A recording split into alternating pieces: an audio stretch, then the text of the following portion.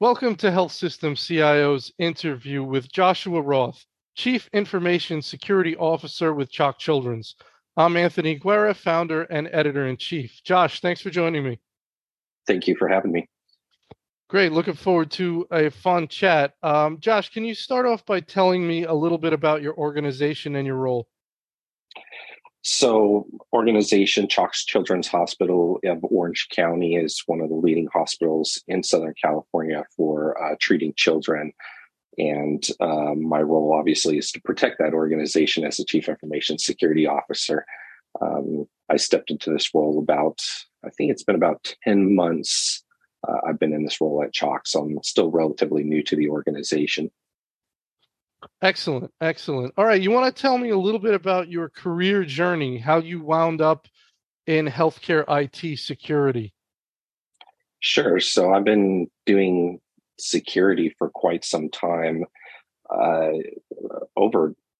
It's probably been 20 years. I actually started out in networking in my journey within IT, and back in 2005, I worked for a city, and it was then that kind of security didn't exist back then. So I'm one of those people that kind of came up in cybersecurity as it evolved as an actual entity in an organization. So for most of us that kind of in that time period, we got to be part of the journey of what cybersecurity ended up being. So I started out in a city doing networking, and then with that kind of had to own firewalls, and that's when things were getting really interesting, and it just kind of kicked off my journey. I was very interested in it. I ultimately ended up at Kaiser Permanente. I spent a great deal of time at Kaiser Permanente. I started in 2007, and I went until about 2011, and then I spent some time in Big Four consulting, doing cybersecurity and privacy, and then ended up back at Kaiser Permanente, where I've spent the past 9 years before joining CHOC. Mm-hmm. Very good. So you said you've been at CHOC about 10, 11 months. Can you give me any insight into what you've tried to do in that time period to acclimate yourself, to understand the state of cyber at the health system, what needs to be done, sort of, oh my God, we better take care of that today moments versus, stuff you want to work on down the road. But just your best advice for how anyone can start as a CISO in a new health system, and the things they want to accomplish within the first perhaps 6 months or the first year. I think the most important thing from my perspective is know the business. Obviously, I was in healthcare for quite a while at Kaiser, but being the big behemoth that it was, I wasn't as close to the clinical space, being that it was such a large enterprise. So coming here was definitely a change for me because I was very much now involved in kind of the day-to-day operations of an actual hospital. When I worked for Kaiser, I wasn't really, people always ask me, what hospital did you work at? Well, I worked at none of them. The only time I went there is as a patient. Right. So with CHOC, I'm all about business enablement. I think it's very important that I get to know the business. I build that bi-directional trust and dialogue and collaboration with the business. So that was first and foremost for me, is making sure that I have an opportunity to talk to all my key colleagues in the organization. Secondary to that, it's doing that. The first 90 days as a CISO is looking at your people, the processes, the technology stack. Being an organization like ours, you're going to have managed services as well. So looking at the quality you're getting out of those, and really assessing the overall picture with those 4 foundational items. So that's the approach I took. I built a 2-year kind of out the gate strategy based on what I saw in those areas. And I think it was important to do that, of course. And with that, we did flesh out quite a few things that, first and foremost, I will say CHOC in the absence of my position there previously for a time, they did very well. I came into the organizations. I was pleasantly surprised by some of the security capabilities that they had in place. But there was also some low-hanging fruit and things that we jumped on right away that I observed and thought was very important for the organization. So we were able to execute pretty quickly. That's one difference here compared to a larger organization. I'm a little more agile here than I'm used to at the larger organization that I was at previously. Yeah, I would imagine there's some sort of every CISO who starts in a new place probably wants to get in and find that low-hanging fruit, that really important, critical low-hanging fruit. Like, yes. I want to know when I start, I want to know if there's anything really critical that's not in place. Like, so we can, boom, get that done. Let's get those Band-Aids put on any real issues. So that's probably something you want to do right away, I would imagine. Absolutely. There was a list of things, for one, resources. The team was relatively small. I managed to get additional headcount kind of right out the gate and do some hiring. That helped a lot. There was some technology stacks that either were projects that I needed to get fast tracked or reprioritize. I made some immediate investments, quite frankly, in some technology stack that we needed as well. So definitely important to look at, the risk. Obviously, when you look at cybersecurity and healthcare in 2022, it was a record year for us when it came to cyber threats against hospital organizations. I think it more than doubled. Children's hospitals were obviously part of that target. A lot of children's hospitals made news due to ransomware attacks in 2022. You think about Boston, with the FBI involved in thwarting that attack from a nation state. There's a couple hospitals on the East Coast as well, children's hospitals that were greatly impacted by ransomware. So that was another thing that I did coming in right away is definitely looking at the incident response. I held a very large tabletop exercise that involved the whole hospital business as well as part of my first 10 months in the organization. Did some penetration testing right away, make sure we we don't have any exposure out there that puts us at a greater risk. So you've had a very busy 10 months. It's been very busy. Yes.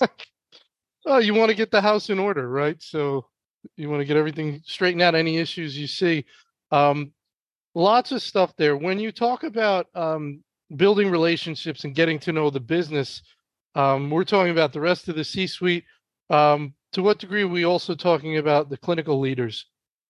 Clinical leaders, actually, probably, the C-suite, I met quite a few of them during the interview process and got to talk to them a couple times since then. But my focus really was in that clinical space and some of the leads in that space. So that actually, because they're the boots on the ground, that's really where I took my efforts to meet people and talk through, any challenges that they're having and what concerns them. I talk a little bit about threat landscape, of course, educating them, always take an opportunity to educate and learn from them too, quite frankly.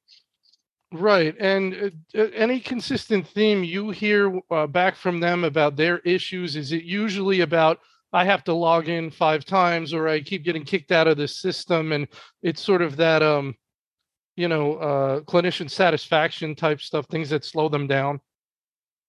Well, you absolutely know one of the key areas. So obviously, when I talk about business enablement, I am talking about that overall user experience, and so you kind of hit the nail on the head there with the one item that you stated there. So that definitely is one of the spaces. We're customer service driven. I want to have a good experience when users are.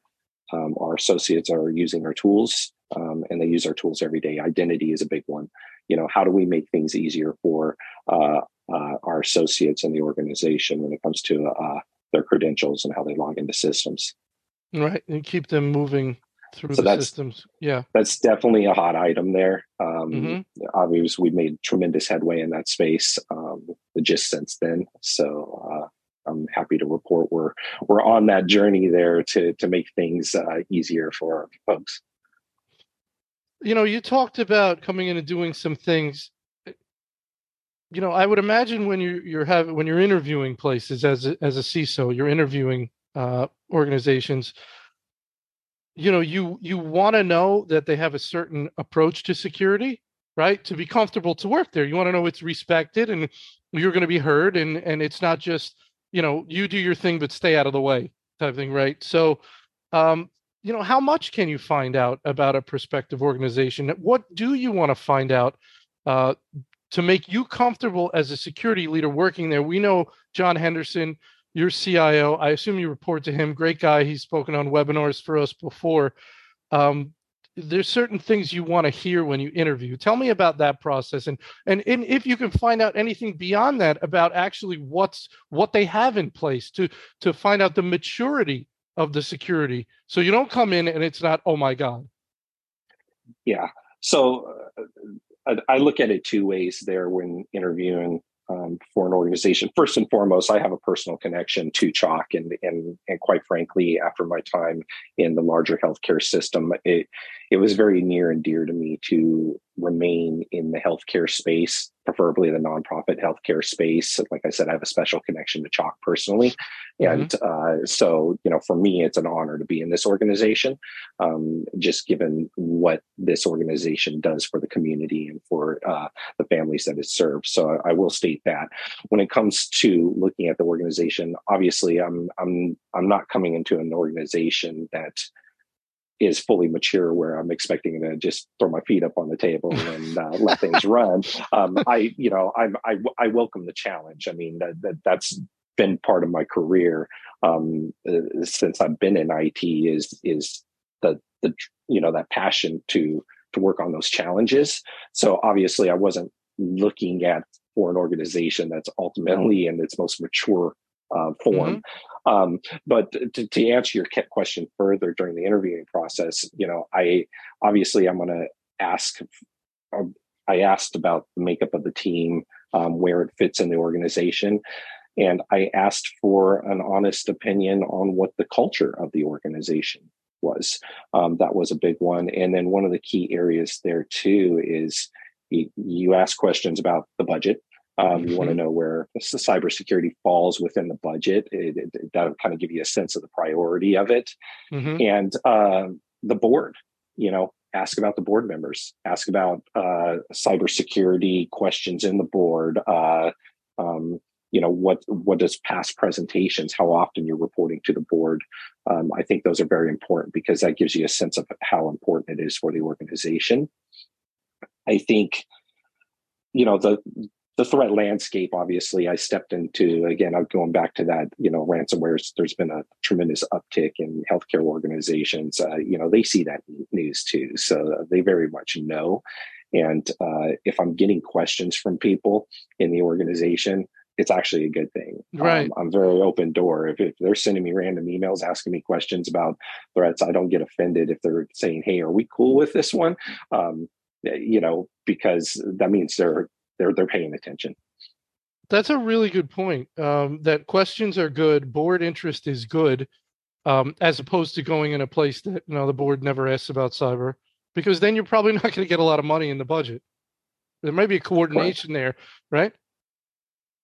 Yes, and the C-suite level, everybody is great. I actually met one-on-one with our CEO. She was. I came in there with an agenda, and we ended up sitting down and talking about just cybersecurity in general. She very much shows that she has a vested interest in what we're doing, and it was just a very informal discussion about all things cybersecurity, and kind of even went into the how do I protect myself personally, and that's obviously very important for some of the key individuals in your organization. Is you're not just protecting them in their workplace, you're educating them and helping facilitate reducing risk in their personal lives as well, because it does cross over, especially at that level. I'm guessing that the conversations and the interactions with clinicians are completely different than they would have been 5 years ago.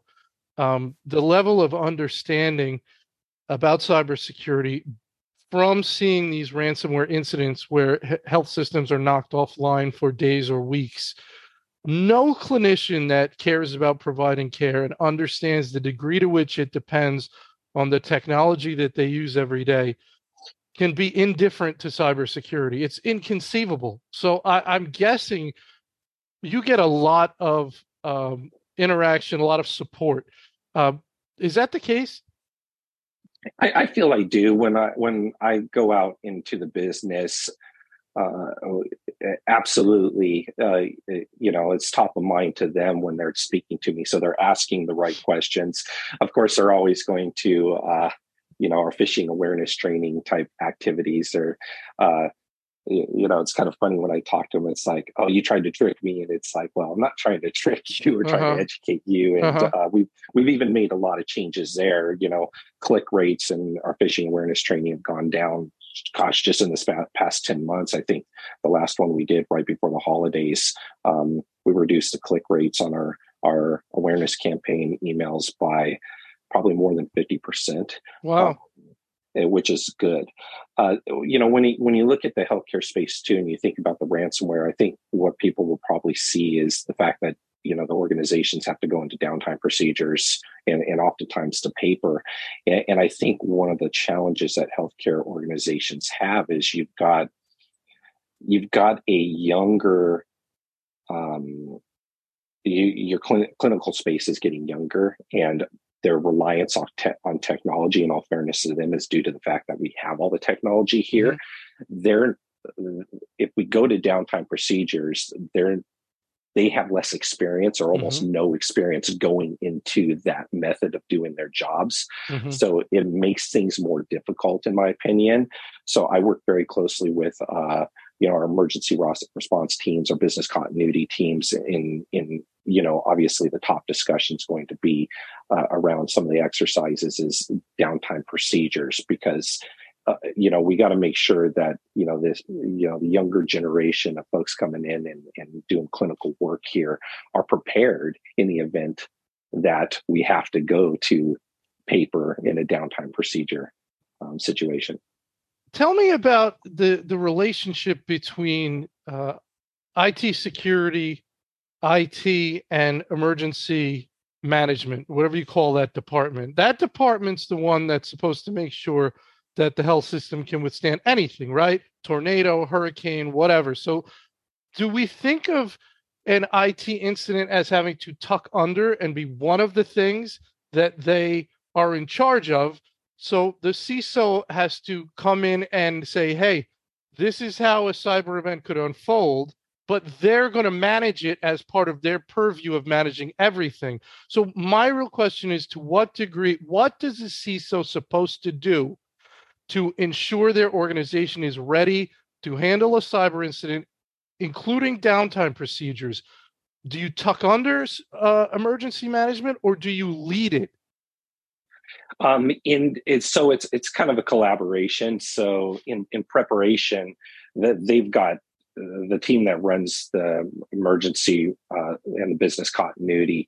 In fact, I just had a meeting with them yesterday. I'm at the table for those, so that's obviously very, very important to make sure you're at the table for those, because it is going to be one and the same with respects to how we potentially respond if systems are down. It doesn't matter if it's systems are down due to a cyber incident or systems are down due to the fact that a truck plowed into the electrical grid or something like Right. that. Um, they have a command center. We pretty much kind of have the IT command center. So I wouldn't say we tuck under them. It's more of collaboration.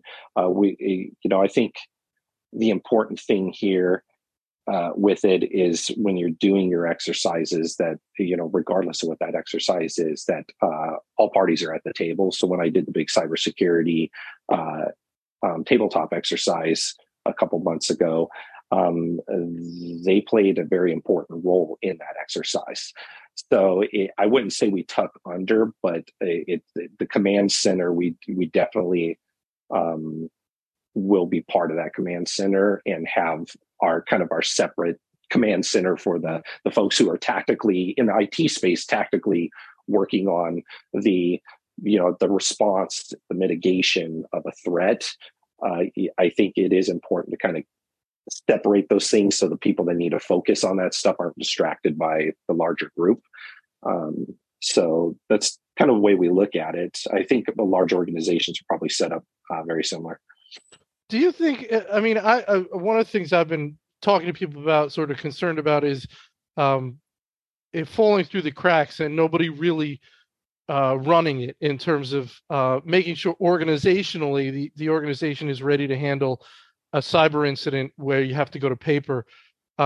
It sounds like maybe it's just very important for the CISO and to have a discussion with emergency management and say, hey, I just want to see, I want to make sure that we're considering a cyber outage in your plans. That's one of your scenarios. I'm going to help you.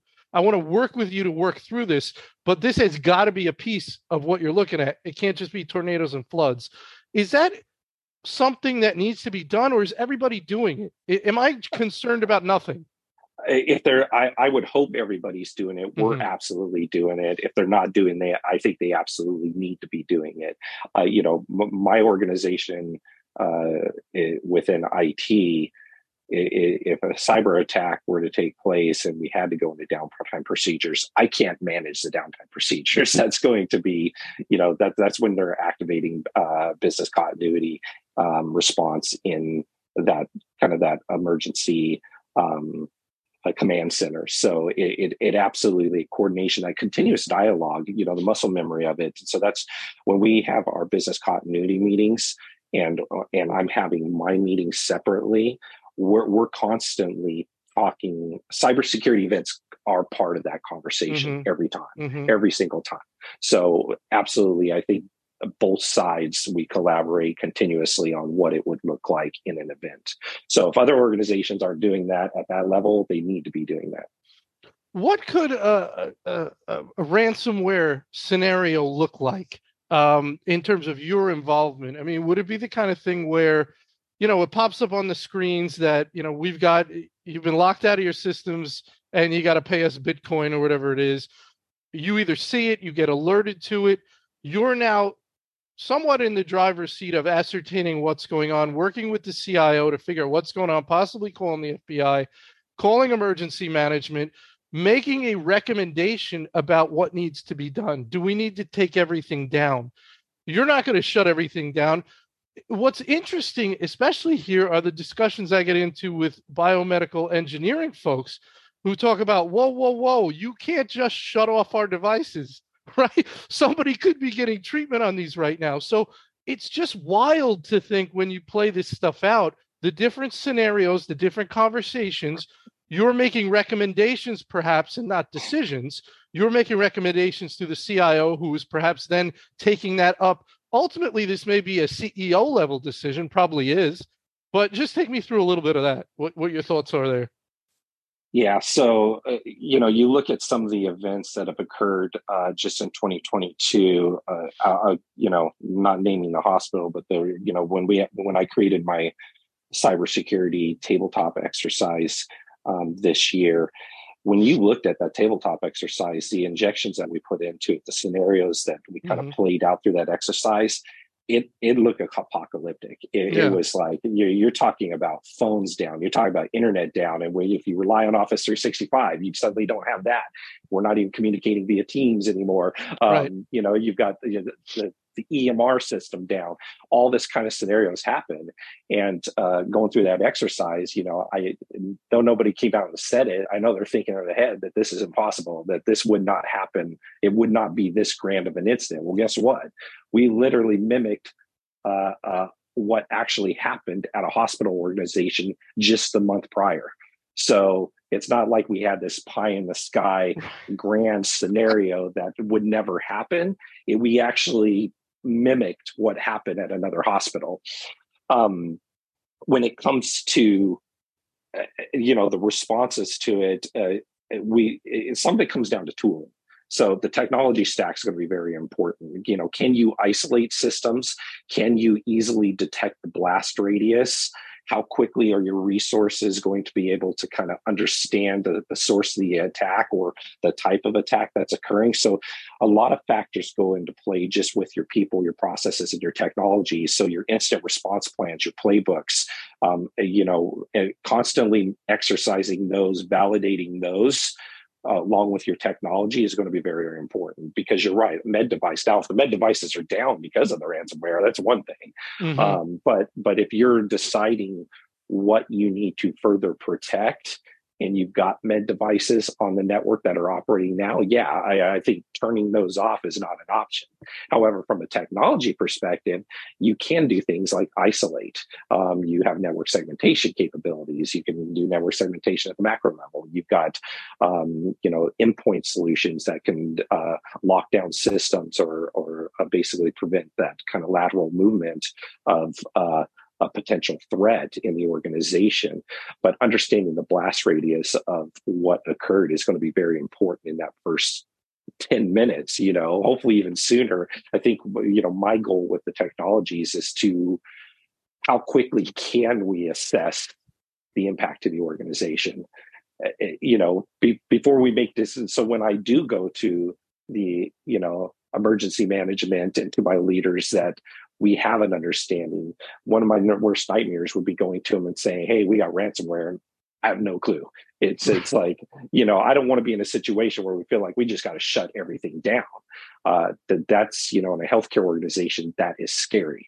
I want to be able to say, "Hey, ransomware started here. It's hitting these systems. We're locking those down," and continually assessing to make sure we don't have any more lateral movement. So if we can isolate a threat early, it'll minimize the impact to the organization. Yeah, and one of the things that's really interesting to me is, as you talk about shutting down systems, is the communication from IT and IT security to the clinicians and the users of those systems.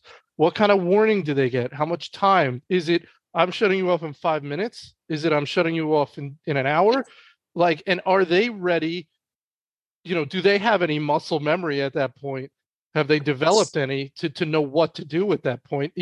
Who's the right person to get on the phone? What if that person's on vacation? Who's the next person? All these kind of scenarios. Yeah, so we have all that spelled out, and we also have tooling in place for immediate notifications to the organization. So I feel like, kind of going to that, the whole scenarios around disaster, the clinical space is trained on that pretty heavily, and how we communicate is whether it's ransomware or priority one, like a SEV1 type incident.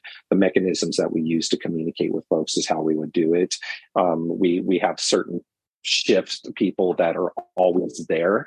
It's not always the same person, but there is roles in the organization that are clearly spelled out of who or how we contact them and the instruction that they're given.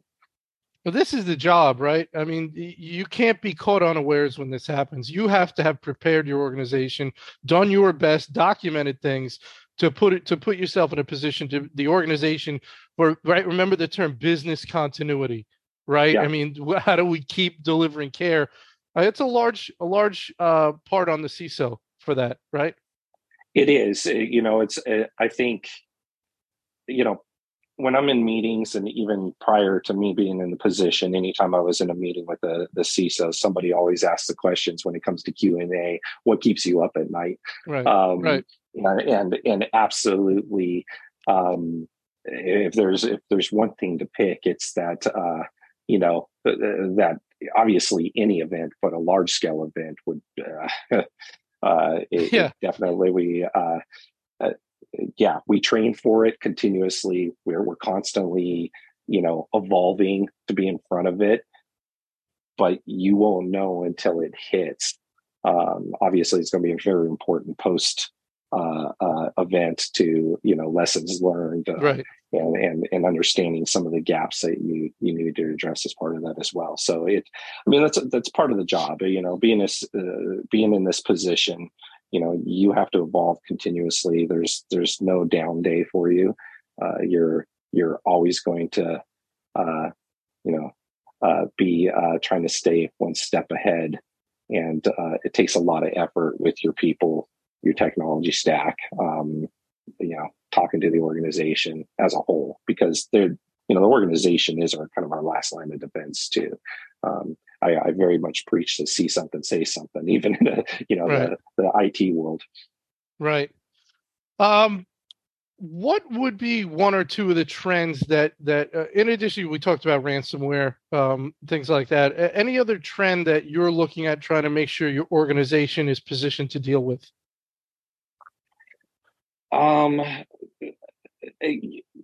Email is still one of the top threat vectors. So, I'm always luckily, our stack is really good there, but, constantly staying on top of, kind of the threats that are evolving in that space is kind of important. But I think some of the key areas is probably going to be that supply chain, that vendor risk area, and how we address that, especially in the healthcare space. A lot of the third parties, there's standards that we're holding people accountable now that, maybe 2 years ago, 3 years ago, 5 years ago, it's not something they were asked. Mm-hmm. So when you have vendors coming in, they're hosting your data in the cloud, you're suddenly asking for a SOC too, and they're oh no, it's an expectation now.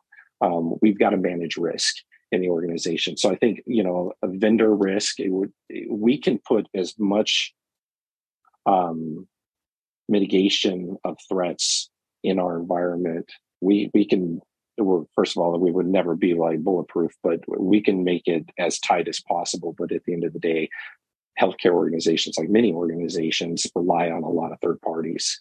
And to me, that's going to be my biggest risk area, is the third parties, and ensuring that, they're not compromised. Yeah. And one of the big issues I hear about with that is, you talked about them being held to a higher standard. So you could have, dozens, hundreds of vendors that work with the organization. They come up for renewal, and you're asking them to reach a higher standard of security. Well, sometimes you're being notified that renewal's up when there's like 5 minutes left to sign the thing. And you're saying, hey, this is where they need to be now. And there's this big rush, and well, there's no time. We don't have time for that. We just have to sign. And you're saying, well, I need to get ahead of this. So is that a dynamic you see going on? And what could be done about that? There are cases where that happens. Luckily, the organization's pretty in front of it on how we monitor our contracts, Mm-hmm. to try to stay in front of those. We have intake processes. Those will happen. I think, if it's an existing vendor and it's a renewal, and we are assessing their security and the risks associated with doing business with them, just because it's due doesn't mean they're going to be off the hook. Mm-hmm. Mm-hmm. I mean, especially for that existing vendor, because they're there already. We're already Mm-hmm. using their services or their applications. So it's not like I can shut things down. They're part of the business processes. But it doesn't mean that they get a free pass.